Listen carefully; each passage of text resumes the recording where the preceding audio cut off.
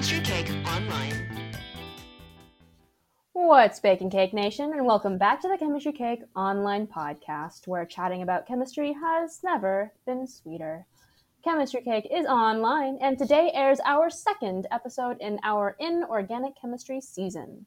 Last time, we got to chat with my good friend Cole Carter about why ferrocene was his favorite molecule. So, if you're intrigued and haven't had a chance to catch up on that episode yet, I highly recommend giving it a listen.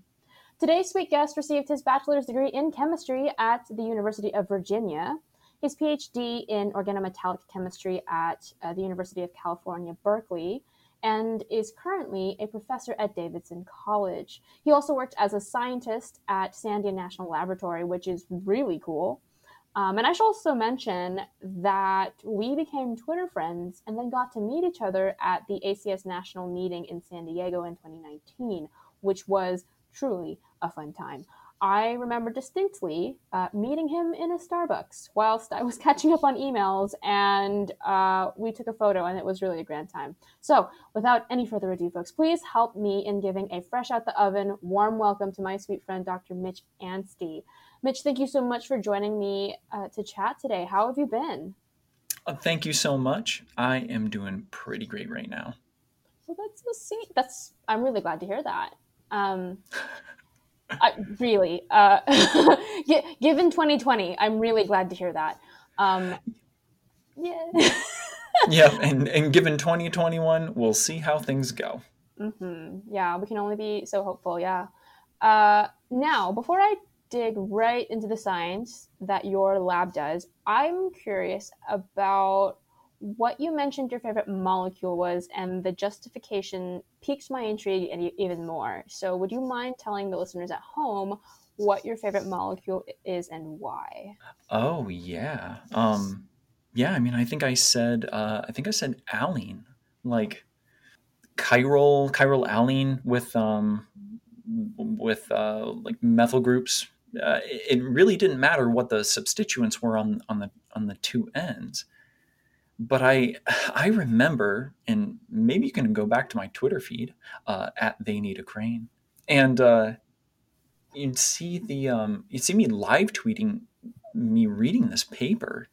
I don't have it open right now. I wish I did, but it was a molecular orbital, I guess, description of what happens to the orbitals when they are placed in a chiral environment. And so, you imagine, say that like sp carbon in the center, it has pi bonds orthogonal to one another.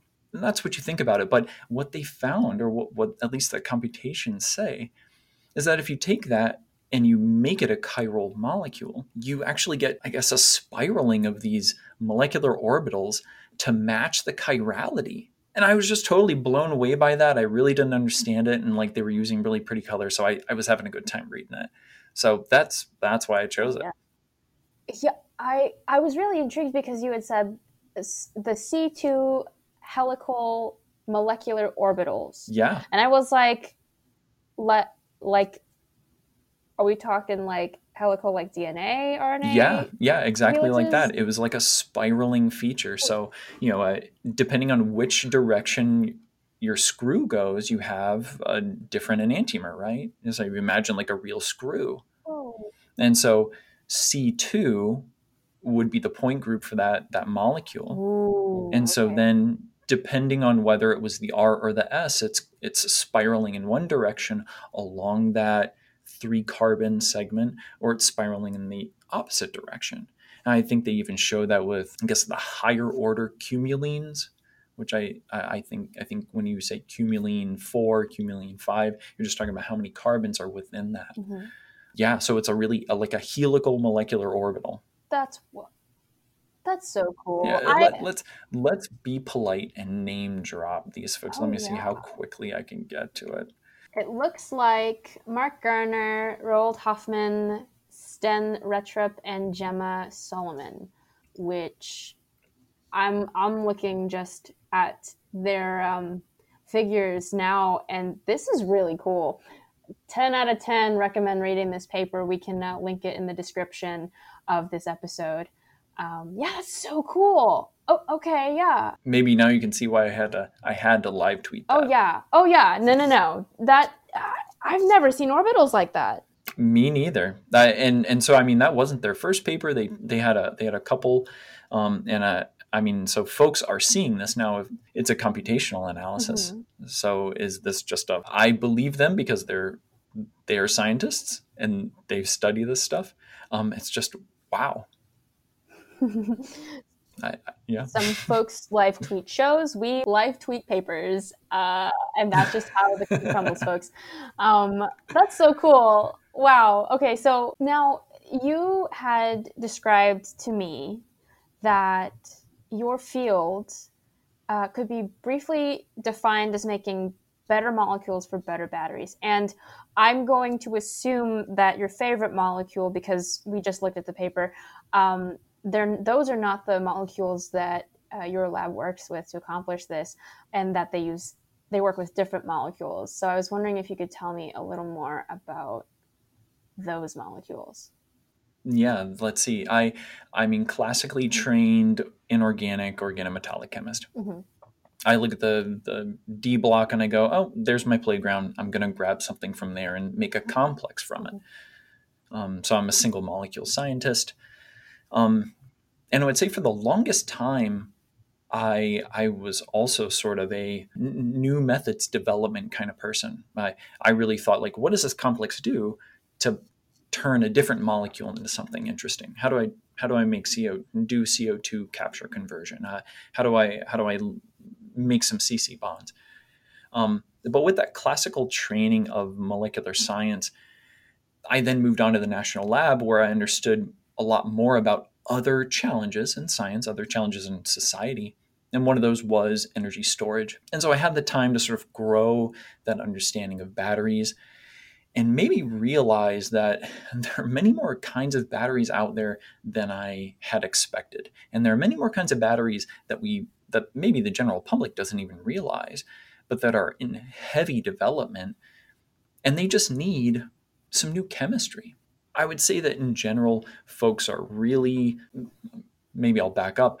From my perspective, had always assumed that batteries were in the purview of material scientists and electrical engineers and maybe mechanical engineers. And then I quickly realized that there are definitely battery components that need the hand of a chemist. Because for the most part, those engineers and maybe even material scientists are pulling things off of a shelf. And if they don't have your molecule in a bottle on that shelf, they don't grab it. Mm-hmm. So chemists do have a role to play, and I felt like I could really leverage my knowledge of coordination chemistry to start working on that. And so one of the main batteries that I now work on are redox flow batteries. Ooh. I'm also interested. Yeah, I'm also interested in sort of like air metal batteries, so oxygen as one of the components. And so I think about how a molecular species can live within those batteries and make them better, make them function more advantageously. Getting finally to your question, what are the molecules I'm making? Well, I maybe went over the dark side, as some might say, and I kind of ran out of D block elements to work with, so I went over the main group, but I'm still staying pretty low in the periodic table. I think gallium is one of my favorites right now. Ooh, yeah. Um, but I mean, I'm working with aluminum, tin, mostly just trying to match oxidation state with the kinds of ligands I'm using. But I'm relying on redox activity of my ligands and the metal center, in quotation marks, metal center, to bring it all together. That's so cool. I'm Thank processing you. all of this information. And okay, so first and foremost, you said metal oxygen batteries. You also mentioned a flow battery, Yep, redox flow battery. flow battery. Would you mind explaining what each of those are? Yeah, yeah. Redox flow batteries are probably the thing that was my gateway drug to batteries, if you would say, because it's the easiest concept to think about from a molecular chemist standpoint. If you imagine a battery, if you could really boil it down to just a few things, you've got three pieces. You've got, it's kind of like a three-tiered cake. You've got your cathode, you've got your anode, and then in the middle that marries the two, some sort of porous membrane, a separator membrane, whatever it is, but it's allowing physical ions to transfer between the two. But in almost all of these cases of a battery, whether it's your lithium ion, it's a double A cell in a flashlight, it's all contained. The electrochemical cell and the battery are one. A redox flow battery says, well, what if you had kind of a flow reactor set up? What if your cathode container had a tube connected to it, an inlet, and then you had an outlet? And you only had to hold a little bit in there at any one time. The amount of time it stays inside that cathode chamber was just enough to do your electrochemical process, and then it would be flushed out. The same thing would then happen on your anode side. And so the concept is that the redox flow battery is just a really miniaturized electrochemical cell that is, I guess, connected to additional holding tanks with fresh material that are being actively pumped through the electrochemical cell. Your pumping rate, as well as the actual inherent electrochemistry of the species, control how much current, amperage, voltage you're going to get at any one time. Whoa. Okay. So, a few things. So, I think batteries are really cool. And I thought batteries were even cooler when I was writing my master's thesis, and I realized that the material that I work with also is used in energy applications. And one of them is that they used polydopamine as a material for more efficient separators. So I was like, wow, that's really cool. I read this and I was like, wow, this is really cool. I don't know what that is, but I'm glad that it does that. Um, So polydopamine would be the layer between the anode and cathode. Is that what you were saying? That I there's believe a so. Yeah, yeah. that's so cool. There's a huge amount of research in both what lies between the separator, this membrane, and I keep saying these multiple names for it because chemically they're distinct and they do different things. Mm-hmm. But yeah, chemical recognition of the thing that needs to charge balance is an important factor, not just what is being oxidized and what is being reduced. You can have a molecule that can have the perfect potential in its partner, and yet if you can't do the electrochemistry and then charge balance the two cells during the process, you basically lose your battery. Your battery then no longer functions. Huh. And thinking about it as a molecular idea is kind of what chemists do. And so it's been a great way for me to exercise the chemistry knowledge I had in a brand new way and kind of break out into a new era of my career. And I've been here maybe since about 2010, 2011 when I first started working on these batteries. Holy cannoli! So a whole decade, if Yeah, not when you put it more. like that, it sounds like I should have done a lot more. Oh no no no no no no no no no no no no! I'm just really I was this was more out of I'm really quite impressed because it's like, wow, you've been working on this for so long. Like that's so cool. Like I don't we all feel like we should be farther than we actually are, but Oh yeah. always. Here's a really interesting story. So the very first, I guess, the paper from John Goodenough that highlighted manganese oxide, or like cobalt oxide, I guess, as the lithium ion cathode material. That paper came out in 1980, and it then took 10 years to make the first lithium ion battery.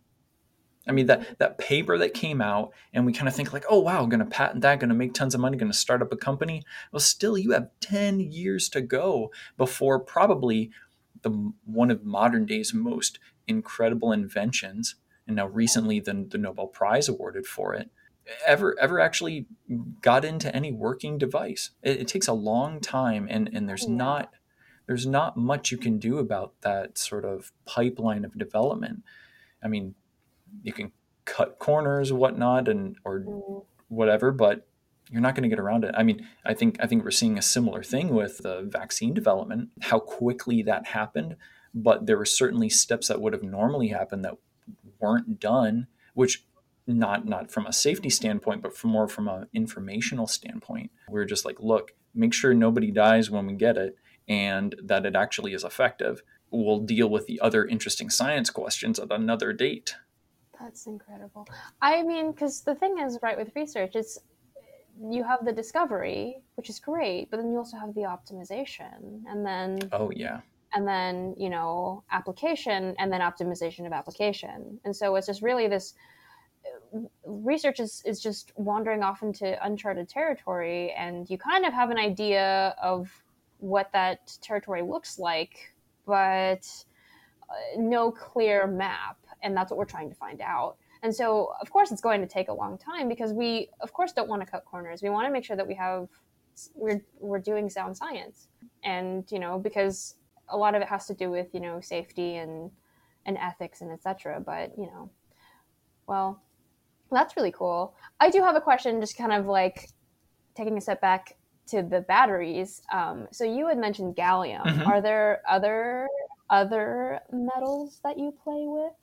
I well, my major focus in my own personal, so I have my design principles around what my molecules are supposed to do and how I'm going to get them to do that. One of the principles that I'm relying on is redox non-innocence, the idea that a ligand that binds to the metal is going to, for the most part, shoulder the responsibility of redox activity. That I'm not going to ask gallium to go from 3 plus to 2 plus to 1 plus and back again. So I have mostly been trying to find redox inert systems. And so I really go then to I'll stay with things like gallium, tin, aluminum, silicon, and then zinc is one of mine. Like zirconium, titanium in 4+ oxidation states. So really trying to make sure that there are no valence electrons at all to be able to be oxidized. So that's part of kind of the process, and then designing the ligands is the kind of the other step of it once we get there. I'm interested in the ligands, but before we do that, zirconium. Mm-hmm. Huh. Mostly, I mean, zirconium, because there's some size constraints that I want to sort of think about, like how big, what is the bite angle of my ligand, what are the bond distances that I need to accommodate. And so, while titanium would be better from maybe a cost perspective, I'm Mhm. thinking about, well, I don't know if I can actually get titanium to work. Zirconium will work just as fine, especially if you're sort of in the proof of concept stage. So that's a lot of where we're kind of poking around. Once we have a new ligand developed, then we're putting it on various different kinds of metals to see what the response is. Maybe what the metal's influence is on the redox activity of the ligand, if there is any to be found. That's so cool. Okay, so ligand design. Is there an established ligand that you use, or is there more of like a okay, we're gonna try out this library of ligands and see which one works best? When I first began, I think there was really no understanding of what should or should not be used. And so I really just looked at the archetypal redox non-innocent ligands, alpha diamines, catecholates, Ah, yes. those sorts of things. But I moved away from that mostly because I wanted to find my own element of creativity. So we started to design various different molecules, and so now we've sort of landed on still phenolates, but really based on the phenoxazine core, which is a fused 3-member system where oxygen and nitrogen are in the center ring. The oxygen side of that, then I have some oxygen functionality. So I'm trying to make I guess like a chelator of sorts from there. So the phenoxazine is the redox active component. And from what we understand from calculations, it's the nitrogen that's the major redox center, if you could really point to one place in the molecule. And so then what I'm finding is just the phenoxazine dictates how big my pocket is for the metal to sit within. And then that's when I start to play around with like, okay, well, how big can I, do I need to go to lanthanum? Do I need a really big atom, or can I get away with gallium or titanium, even a really tiny atom? And then see how that coordination chemistry plays out. Ooh, the lanthanides. Yeah. First and foremost, so much respect to folks that play with transition metals that are not first row. Secondly, respect to, well, as a general umbrella, respect to all chemists, but because we're talking about inorganic chemistry, respect to lanthanide and actinide chemists, and then folks that play with your first and second group metals. Just the kinds of chemistry that you can do with all of this is just so mind blowing. That's so cool! So much hype. I'm like watching folks doing crazy stuff with calcium complexes, like redox active. Like, just chemists have now become so sophisticated that we can just go to any place in the periodic table and just push the boundaries further than we ever thought they could be. And I mean, when I was an undergraduate, so I mean, now we're talking like the early 2000s, which we already thought was the future then. I mean, now things are just so amazing. So it's really been eye-opening and freeing, especially from my perspective, to be able to think about what is redox active, whether it's ligand, whether it's the metal, and then the things that we say are not redox active, like the alkali earth metals and alkali metals. They are you're going to different potentials, and you can coerce them to do some crazy chemistry if you really want to. Just got to find the right conditions. Holy cows. That's so cool. Chemistry is so cool. That's why we have this podcast. I agree. We love it. We love to see it. This has been such a great chat. I love this. However, it does look like we are nearing the end of our chat, but not before I ask the most important and probably the most anticipated question of this podcast. Mitch, are you ready? Are you ready for it? I've been ready since the moment I was born. Oh, amazing. Okay. What is your favorite cake flavor and why? I mean, given your previous podcast, I don't know if this answer will qualify, but ice cream cake is my favorite cake. And in fact, it's kind of like the Carvel chocolate and vanilla layer with the chocolate crumblies between is the best one. It's like the guiltiest of the guilty pleasures. Like I don't want the homegrown, like bespoke ice cream cake, whatever. I want the most craziest Carvel you could ever imagine, like the most Carvel of Carvels. Just make it processed and just so good. Don't hold back on any of the preservatives. Okay, wait. Now, I think I've had this, but it's been a while since I've had an ice cream cake. Are there actual like cake sponges in this? Absolutely not. It's just ice cream. It's just ice cream in a circular shape, like a cylinder. Folks, I think we're going to need to have a season 2 of the cake debates. Just saying. Anyway, okay. All right. And why is that your favorite cake flavor? For reasons that are totally beyond me, but certainly maybe when I was 7, 8, 9 years old, I knew exactly why. But now it's both the thing I just want and I crave because I always have wanted it, even at the tender age of 39 now.